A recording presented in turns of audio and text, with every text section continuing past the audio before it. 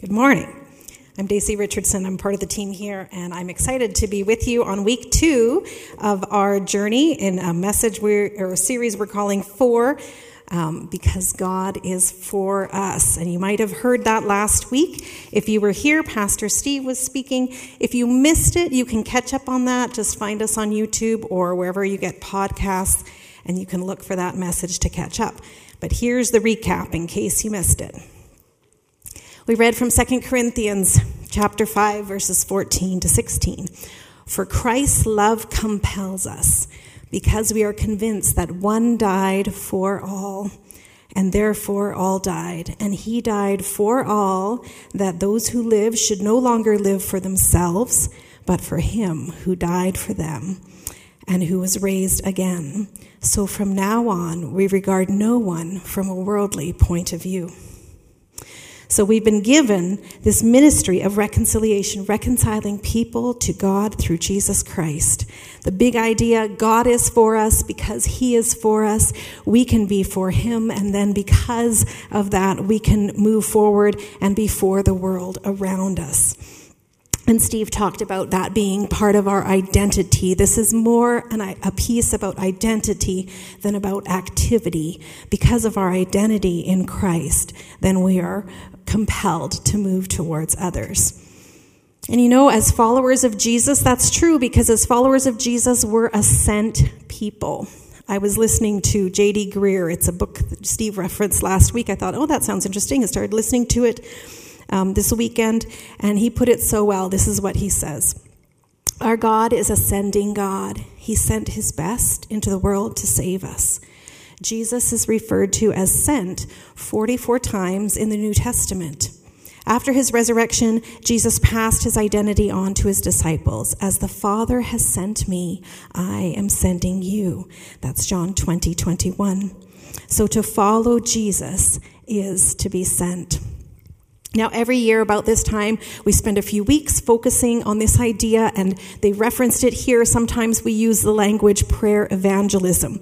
Well, why do we do it? Well, if you look at some of our values at Hillcrest, and maybe if you've been here for a long time, you remember maybe you've actually read through our Hillcrest Next paper, which is all our value statements. But if you haven't, let me read a couple of them to you so you can see how it works in. We have values. We also have aspirational values, things we are hoping to become more like. And there's a couple of aspirational values that have to do with what we're going to talk about today.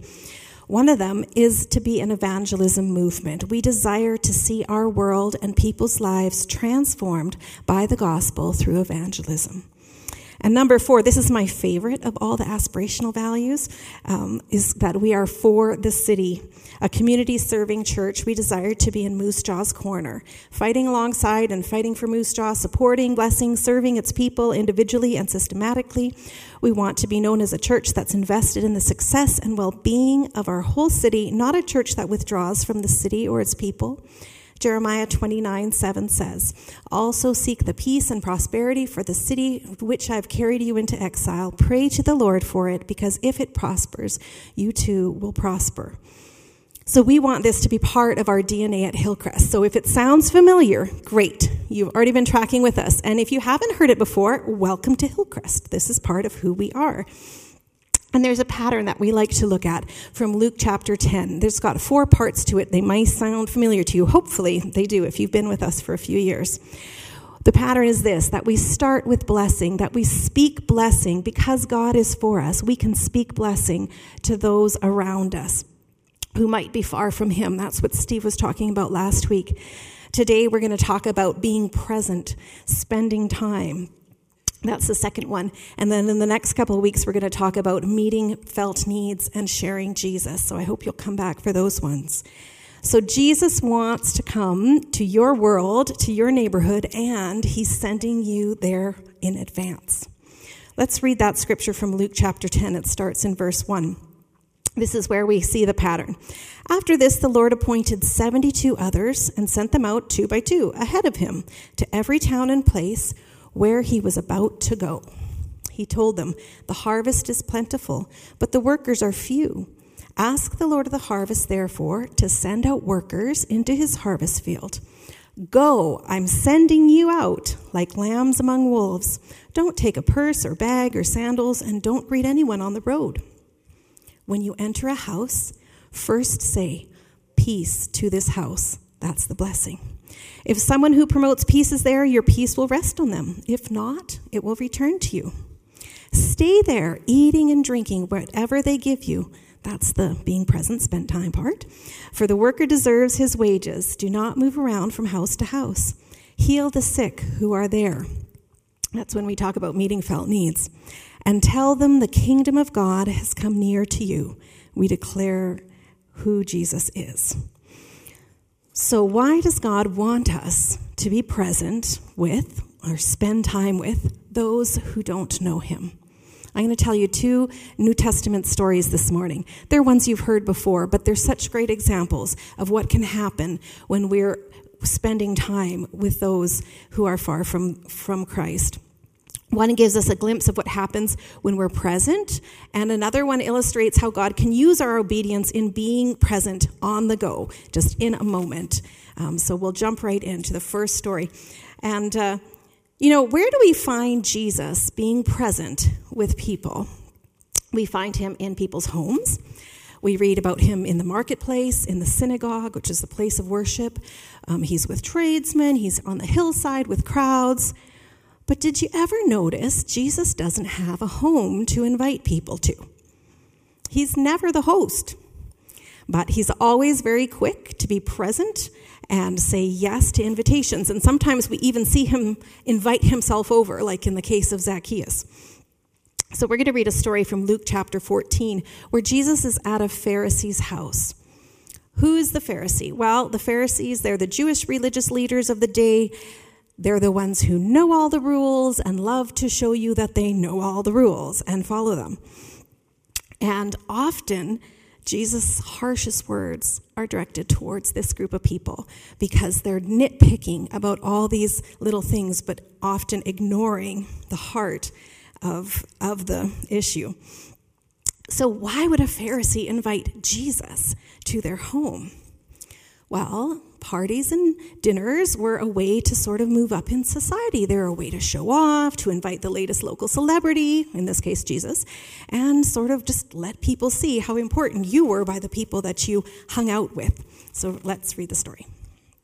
Luke 14. One Sabbath, when Jesus went to eat in the house of a prominent Pharisee, he was being carefully watched. There in front of him was a man suffering from abnormal swelling of his body. Jesus asked the Pharisees and experts in the law, "Is it lawful to heal on the Sabbath or not?" Let's pause right there. Jesus often uses questions in his interactions, in his conversations, but here he's testing the religious leaders by forcing them to choose between 2 things. The letter of the law, which said, "Do not work on the Sabbath," that was that day, and an act of compassion and healing. And they just freeze at that question. They remained silent, verse 4. So taking hold of the man, Jesus healed him and sent him on his way. Then he asked them, "If one of you has a child or an ox that falls into a well on the Sabbath day, will you not immediately pull it out?" And they had nothing to say because they knew he was right. If it had been their child who fell in a hole or their ox who was in trouble, it wouldn't have mattered it was the Sabbath. They would have immediately acted and worked because it benefited them. It was valuable to them. But they had a double standard because there was no compassion for this man. To them, he was not valuable. And there's also a little bit of a double standard. If you think about this, it's the Sabbath. They're having this giant feast. Who's out there working and cooking to get this food and serving it so that they look good in front of their friends? I think there's a few double standards happening here. Or maybe it was leftover day and Gentiles were serving it to them. I don't know. But there's a few double standards happening here. Verse 7, when Jesus noticed how the guests picked the places of honor at the table, he told them this parable. When someone invites you to a wedding feast, do not take the place of honor, for a person more distinguished than you might have been invited. If so, the host who invited both of you will come and say to you, "Give this person your seat." Then, humiliated, you'll have to take the least important place. But when you're invited, take the lowest place, so that when your host comes, he'll say to you, "Friend, move up to a better place." Then you'll be honored in the presence of all the other guests. For all those who exalt themselves will be humbled, and those who humble themselves will be exalted. Verse 12, then Jesus said to his host, when you give a luncheon or dinner, do not invite your friends or your brothers and sisters, your relatives, or your rich neighbors, for if you do, they might invite you back, and so then you'll be repaid. But when you give a banquet, invite the poor, the crippled, the lame, the blind, and you will be blessed. Although they cannot repay you, you will be repaid at the resurrection of the righteous. Isn't that cool? He's telling these social climbers, look, God is rich enough to repay you. When one of those at the table with him heard this, they said to Jesus, blessed is the one who will eat at the feast in the kingdom of God. So when we look at this story, what are some of the things that being present, that spending time as he joins them at this meal, lead to?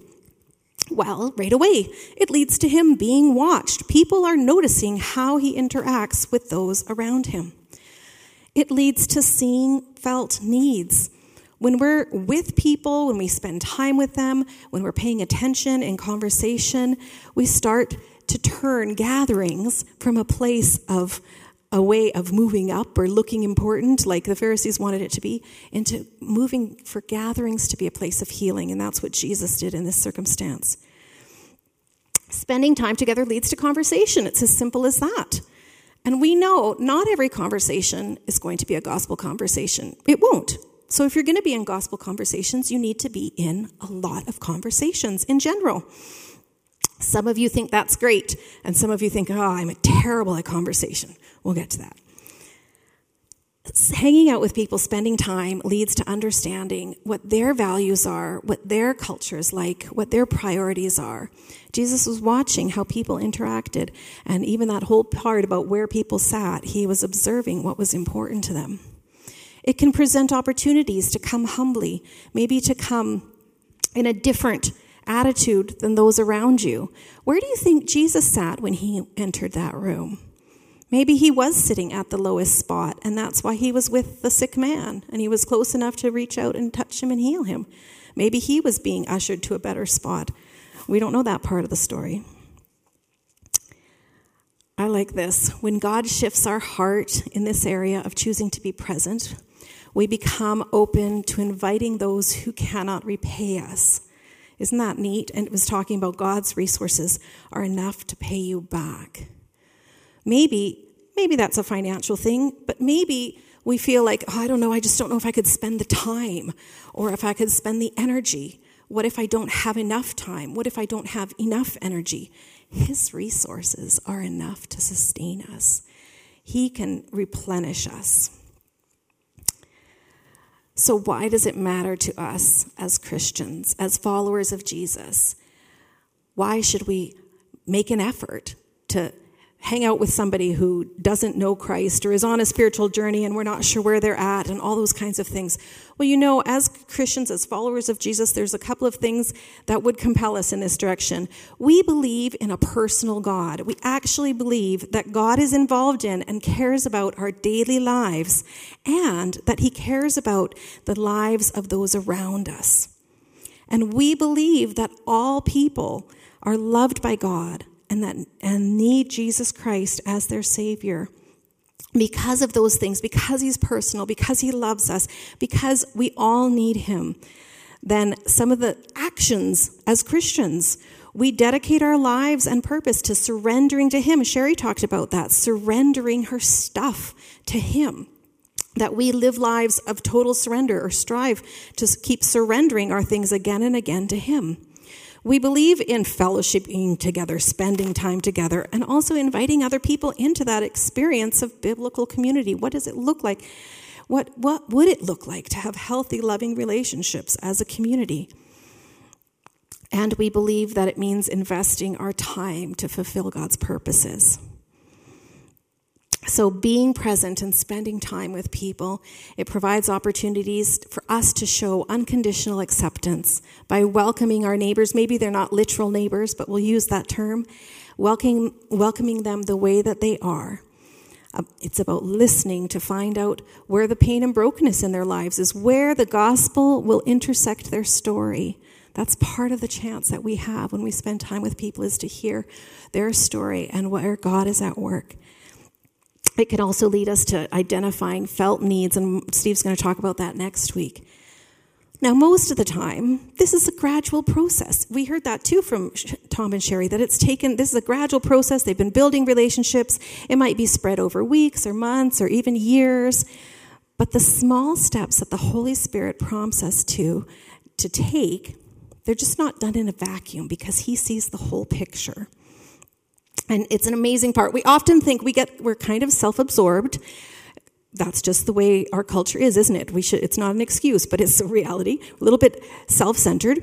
And we just think, okay, God's just working from my side. He's prompting me. He's nudging me.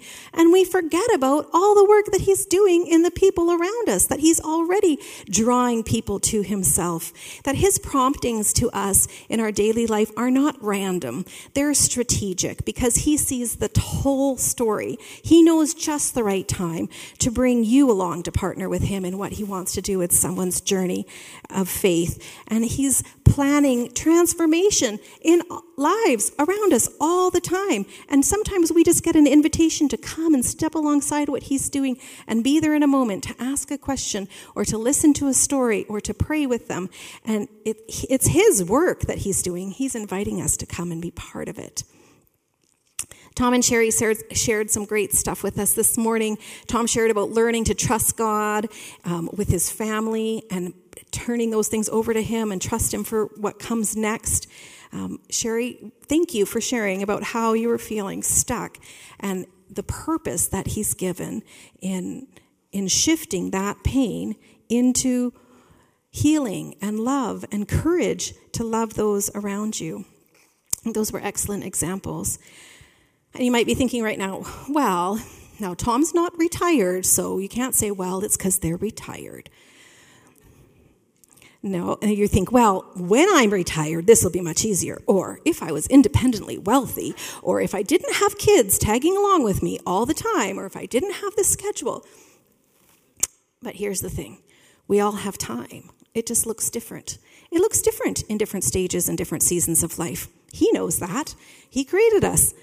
Last fall, when we were talking about launching the next legacy and the capital campaign, there was a phrase that was used that I really appreciated. And we talked about it was not about equal gifts, but about equal sacrifice. And I think there's a version of that applies here too. It's not equal time, but equal willingness. What's the condition of your heart? It's more about the condition of our heart than about our schedule. What do you think? It's more about the condition of my heart than about my schedule and my calendar. Am I eager? Am I willing? Am I open to listen to the prompt of the Holy Spirit to connect with those around me for the sake of the kingdom? Steve said last week that his readiness and eagerness goes up as he prays. I agree. That's one of the reasons we encourage you to have a list of people that you're praying for in this area, that you're praying that they come to know Christ, because your heart will shift towards them. You'll become more attentive to opportunities to connect with those specific people because you're already praying for them. They were saying that they pray for their neighbors and that some of that has shifted for them. Did they always like their neighbors? Well, we hadn't given it much thought, but as they've been praying for them, that has started to change. And here's the other thing about time. He's not limited by our concepts of time. He can do things in such an instant. He can do things in his own time. And so we start to ask ourselves, well, it's about time. So does a phone call count? Yes. Does a text message count? Yes. What about a letter if you write those? Yes. What about a little chat in the line at the superstore? Yes. Okay. But the fact that we're actually checking off on our mind, what counts? What counts just shows that some of us are really wired to think we got to work our way to make God like us. That's not what this is about. Not at all. This is about his grace at work and in our hearts and in the hearts of those around us, and him inviting us to connect in the work that he's doing on a larger scale. So it's not about how much time did I spend, click, click, click. Where did it fit? If your heart is open, if your heart is willing, he'll just let it happen. I've had things that have happened. I remember I was supposed to go visit. There was a newcomer woman I was going to visit, and I knew it was going to be a tricky visit because of a language barrier, and I'd sort of been putting it off. But it was on my list, and then one day it was just like, right then I thought, I should go right now. And part of me sort of thought, okay, I'll just go and get it over with, because I just thought this will be tricky.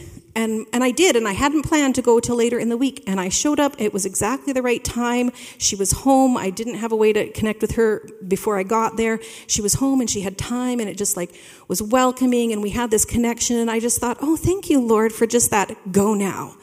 And that, that time I was obedient. I'm not obedient every time. But we're learning together, aren't we? We're learning to hear the voice of the Holy Spirit and to respond to his nudges. But he knows. And we've said it before, I'll say it again. I think it's really important. When you listen to the Holy Spirit and you obey, that's success. Don't even worry about what the outcome is. That's in his ballpark. That's his responsibility. It's not my job. Obedience is success. We listen, obey, that's success.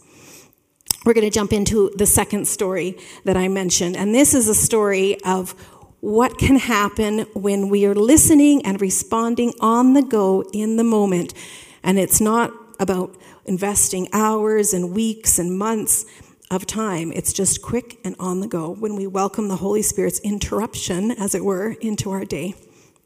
And the story comes from Acts chapter 8. This story happens after Jesus has died. Now he's risen back to life, and he's sent his followers on a mission. And Jesus has now returned to heaven. So this is a story about one of those men who was one of the original disciples and an apostle, Philip. Acts 8, verse 26. Now an angel of the Lord said to Philip, "Go south to the road, the desert road, that goes down from Jerusalem to Gaza." So he started out. There it is. He listens and he obeys. It's kind of vague, but he obeys. And on his way, he met an Ethiopian eunuch, an important official in charge of all the treasury of the Kandake, which means the Queen of Ethiopians. This man had gone to Jerusalem to worship, and on his way home was sitting in his chariot reading the book of Isaiah the prophet. The Spirit told Philip, "Go to that chariot and stay near it." It sounds a little exhausting. I wonder how fast the chariot was going. Verse 30, then Philip ran up, well, he's running, so it's going. He ran up to the chariot, and he heard the man reading Isaiah the prophet. "Do you understand what you're reading?" Philip asks. He opens the conversation. "How can I," the official said, "unless someone explains it to me?" So he invited Philip to come up and sit with him. Philip is quick to say yes to that invitation. And this is the passage of Scripture the man was reading. "He was led like a sheep to the slaughter, and a lamb before its shearers is silent. So he did not open his mouth. In his humiliation he was deprived of justice. Who can speak of his descendants? For his life was taken from the earth." It's Isaiah 53 that he was reading. The eunuch asked Philip, "Tell me, please, who is the prophet talking about, himself or someone else?" Then Philip began with that very passage of Scripture and told him the good news about Jesus. And as they traveled along the road, they came to some water, and the eunuch said, "Look, here's water. What can stand in the way of me being baptized?" And he gave orders to stop the chariot. Then both Philip and the eunuch went down into the water, and Philip baptized him. And when they came up out of the water, the Spirit of the Lord suddenly took Philip away, and the eunuch didn't see him again, but went on his way rejoicing. Philip, however, appeared at Azotus and traveled about, preaching the gospel in all the towns until he reached Caesarea. This was not on Philip's plan for the day, but he listened. He went, even though it was vague description, go to this road, head that way. That was it. It wasn't go and watch for a chariot. It was just go this direction. He went and he saw. He was quick to respond. And then he started. Do you see how the Holy Spirit was already at work in the man in the chariot? Like he had actually gone to Jerusalem to worship. He just didn't know the Jesus part. And he's reading this. And so God is already at work in this man. And Philip just comes at that moment to say, "Oh, I can tell you what that means. Here's what it means." And then they don't waste any time. This guy gets baptized on the spot. Which, by the way, if that's your next step of obedience in your journey with Jesus, we would love to talk to you about that. It doesn't take a long time, obviously. This man believes, and instantly he gets baptized as to show what God has done in him. So it's a setup for Philip, isn't it? The guy's already reading something. His mind is already thinking. His heart is already wondering. He wants an answer. And Philip just gets to be the guy who goes and says, oh, I can help you with that. Wouldn't that be fun to be that? To get to be that? To just be, oh, God's already working. He's already got all this stuff. I'm just coming along, and he's using me in this moment. I think that's so exciting that God can work like that. So we see a couple of different ways. Sometimes when we think about spending time, we're thinking about investing. We are thinking about investing long-term. And for you, maybe there's family members. Well, that's a long-term relationship, right? That can go on. And sometimes those are even harder. But it can happen like that. But God can also, it can happen in that conversation in the grocery store or someplace else. Now, some of you right now might be thinking, okay, but if this is about talking to strangers every moment of my day, that sounds exhausting. I don't think I can do that. And some of you are just wired to talk to anybody, anytime, anywhere, like my father, and you can just strike up that conversation, and God will use that too, but we're not all like that, and that's okay, okay? So don't assume that it's always a new face. Maybe your chance encounter in that day is with somebody that you've known for a long time, but you've been disconnected or you just didn't know, and there's just that moment of opportunity. It's not always about, I need to be ready to meet new people. That might not be the case. I'm confident that he has already placed people in your sphere of influence, in your world, that he's drawing to himself. It might be a neighbor, a family member, a coworker, or maybe a longtime friend. And here's the thing that makes me so excited. Hillcrest, you're doing it already. And I know this because I am hearing more and more stories. And one of the ways I'm hearing the stories is at the Good News prayer meetings, which if you haven't been to, there's one coming up a week from tonight at 6:30. And this is what we do. We encourage each other in this area. We do a little bit of learning together. Then we pray for the people that are on our list. We pray for the people in our spheres that we want to be drawn to Christ. And it's great. And so here's some of the stories that I've heard recently, sometimes at the Good News prayer meetings and sometimes just on the go. One retired man talked about seeing a man who walks regularly in his neighborhood. And so they chatted a bit outside, and now they've had a chance to go for coffee a few times. A woman told me that she was already at home in her pajamas, sort of early in the evening, but ready to just call it a night, when she got a call from a new friend to come over.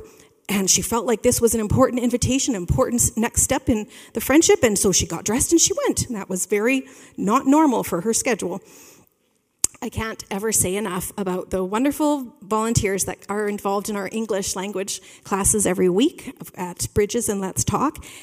And there are classes for newcomers to Canada. And I know that so many of them, they're connecting in creative ways outside of class on their own time, showing up to people's businesses to have a chat or visiting in homes. It's so encouraging to me. One man talked about being intentional about engaging homeless men in conversation, learning their names, finding out who they were, and seeing them again and again. Another man told me about waiting for a pizza order, in one of those tiny little pizza places where there's really not a restaurant. You just kind of go to pick it up. But there was a bunch of young guys already eating their pizza there. And when he came in, they greeted him and invited him to join them while he waited. And so he sat and he visited, had this great visit. They were newcomers to Canada. It was awesome. But if you're going to do that, don't leave your wife waiting in the van. All right. Otherwise, it's a great story. I won't tattle on who that was. A Hillcrest woman also talked to me about her exercise group in the pool, that she's always being intentional about learning people's names in the group that comes to do, I don't know what they call it, aquasize or something like that. And she's watching, she's praying for them as they're doing their exercises. She says, it's great because you have to put your hands up like this, and I can be praising the Lord as I do it. And nobody even knows, she says. But she's eager to have conversations when swimming is over. What about your service providers? You've already got an appointment, a time, and a place to meet with them. A man told me about his barber, and he was getting his hair cut, and his barber started talking to him about having to have gone to a funeral. And this Hillcrest man was intentional about having a conversation with him around all of the grief and the dying. And he told me afterwards that there was things he wished he would have said. But next time, I'm going to talk to him more about it, he said. Because eventually you're going to need another haircut, and you're going to go back. Another friend has been going neck and back issues and has been going for ongoing massage therapy and is having these amazing spiritual conversations with her therapist. This is great if you don't like eye contact. You just talk like this. Maybe it's your chiropractor. Maybe you have a chiropractor. You could do the same thing. You don't even have to look them in the face and just ask them, because they're chit-chatty people, right? Our service providers, chit-chatty people. Well, what if you just jumped in the conversation and asked them how they really are? I'm excited to hear, and I haven't even heard most of your stories. These are just a few stories that I've heard recently. But it's exciting to hear how you're being obedient to the promptings of the Holy Spirit in just everyday life and choosing to be intentional and be present with others. So here's how we're going to wrap up. I'm going to wrap up with a quick barrage of some action steps, and maybe you can identify one of these things where you think, that's my next one. You don't do 7, just pick one and say, this is my next one, and then we're going to spend a few moments praying. So here's some action steps for how we can exercise this muscle of being ready and on call for God to use us. First of all, maybe you need to set aside your own labels.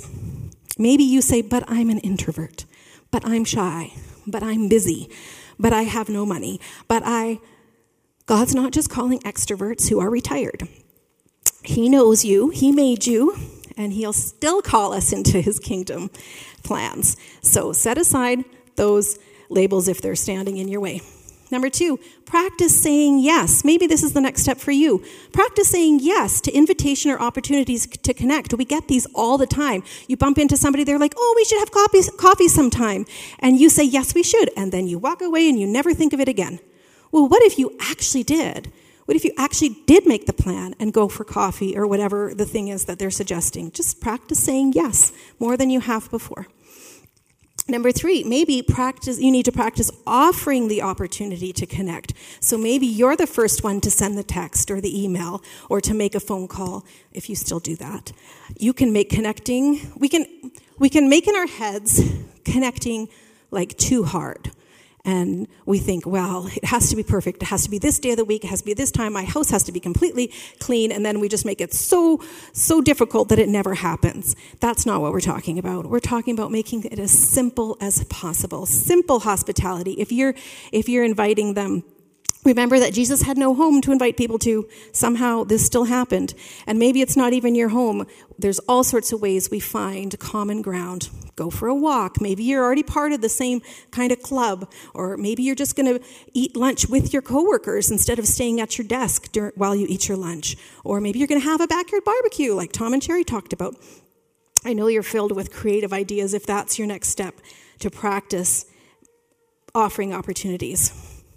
Number 4, if you haven't done this yet, I would say, I'm going to change my mind. You should pick 2 things. If you haven't done this one, you must do this one today. And then you can pick another one as your next step. Make a list of names to adopt in prayer. If you haven't done this already, do it. Even if you start with 1 or 2 names on that list and just start praying for them regularly, that God will draw them to Himself and that He'll make you aware of opportunities to connect and be in their life. You'll be surprised at how often you might bump into this person suddenly and the things that will start happening. So start making that list. Maybe you're already into a list. You're like, I got the family list, I have the neighbors list, I have whatever list. That's great. Keep praying for those people.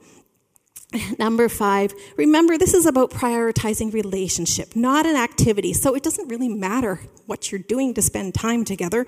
You're walking your dogs or you're watching your kids play at the park or anything like that. It's about spending time with the person, not about, I have to think of a super creative thing to go and do and make it fun.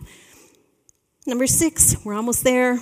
Be alert to the Holy Spirit's nudges and respond quickly in obedience. The more we practice this, the better we get at responding quickly.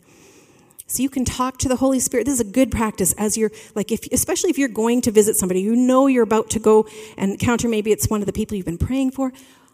Talk to Him on the way. You can talk to Him in the moment while you're there. Talk to Him as you leave. Bless them as you're moving towards them, as you're leaving. Pray blessing on them. You can pray for more love for them. Tom was telling us a little bit about that, about learning to really love. You can pray that for them as well. And the final one, number 7, eagerly anticipate the next step in the process. Just think, what might you have next, Lord? What could be the next part? What are you doing in this person's life? And you'll be amazed at what He continues to do in your own heart as you respond in obedience. I'm going to invite the worship team to come back right now, and we're going to spend a couple minutes praying. One of the things that came to my mind, I wonder if some of you might struggle right now, as I have. We've went through a different season for a few years, and it became kind of comfortable to avoid people or withdraw from people.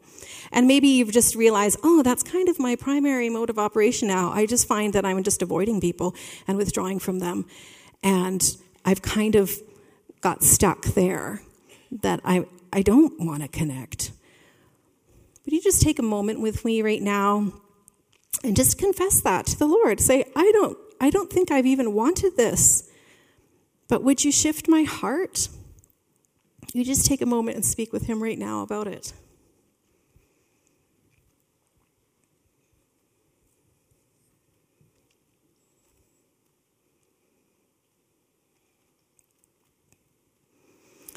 And whether that's you or not, would you take a moment right now as well and say, Lord, who do you want me to be present with this week? And we're just going to take a moment and let him drop a name or a face in your heart.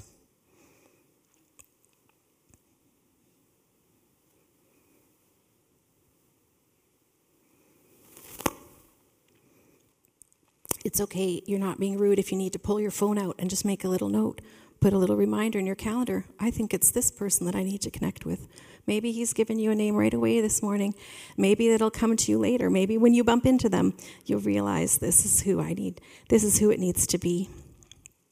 Now, I realize that not everyone who's in this room or who's joining us online this morning is necessarily a follower of Jesus. And maybe this is the only piece that you needed to hear today. It's what we read at the very beginning, 2 Corinthians 5.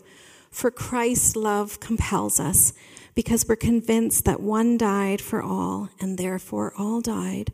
And he died for all, that those who live should no longer live for themselves. Good morning, Emma.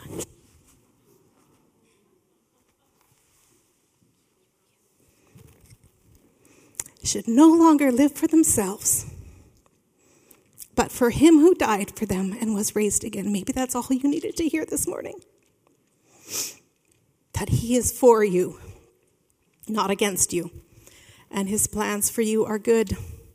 And if you don't know him, you could start that journey today. You could be taking the first step and say, I want to be part of this. I want to understand how you're for me, God, and how Jesus fits into that.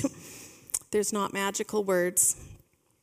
But if you're not comfortable with coming up with your own words, or you just think, where do I start? You could pray something like this. Father, thank you that you love me, that you're for me, and that you sent Jesus to die on the cross for my sin. I put my trust in Jesus as my Lord and Savior. Help me live a life that honors you by the power of the Holy Spirit. Amen. If you take your first step in that journey today, we'd love to know. Tell somebody you came with or someone you're watching with. You can tell us. I'm going to invite you to stand with me, and we're going to pray as our closing prayer. We're going to pray Psalm 143, what Tom and Sherry were reading. We're going to pray this together as our prayer of commitment, of listening and trusting and walking with him. I'm going to turn so we pick the same words. All right. Lord, let me hear of your unfailing love each morning, for I'm trusting in you. Show me where to walk, for I give myself to you. Teach me to do your will, for you are my God. May your gracious Spirit lead me forward on a firm footing. Amen. You can just stay standing. The worship team's going to lead us.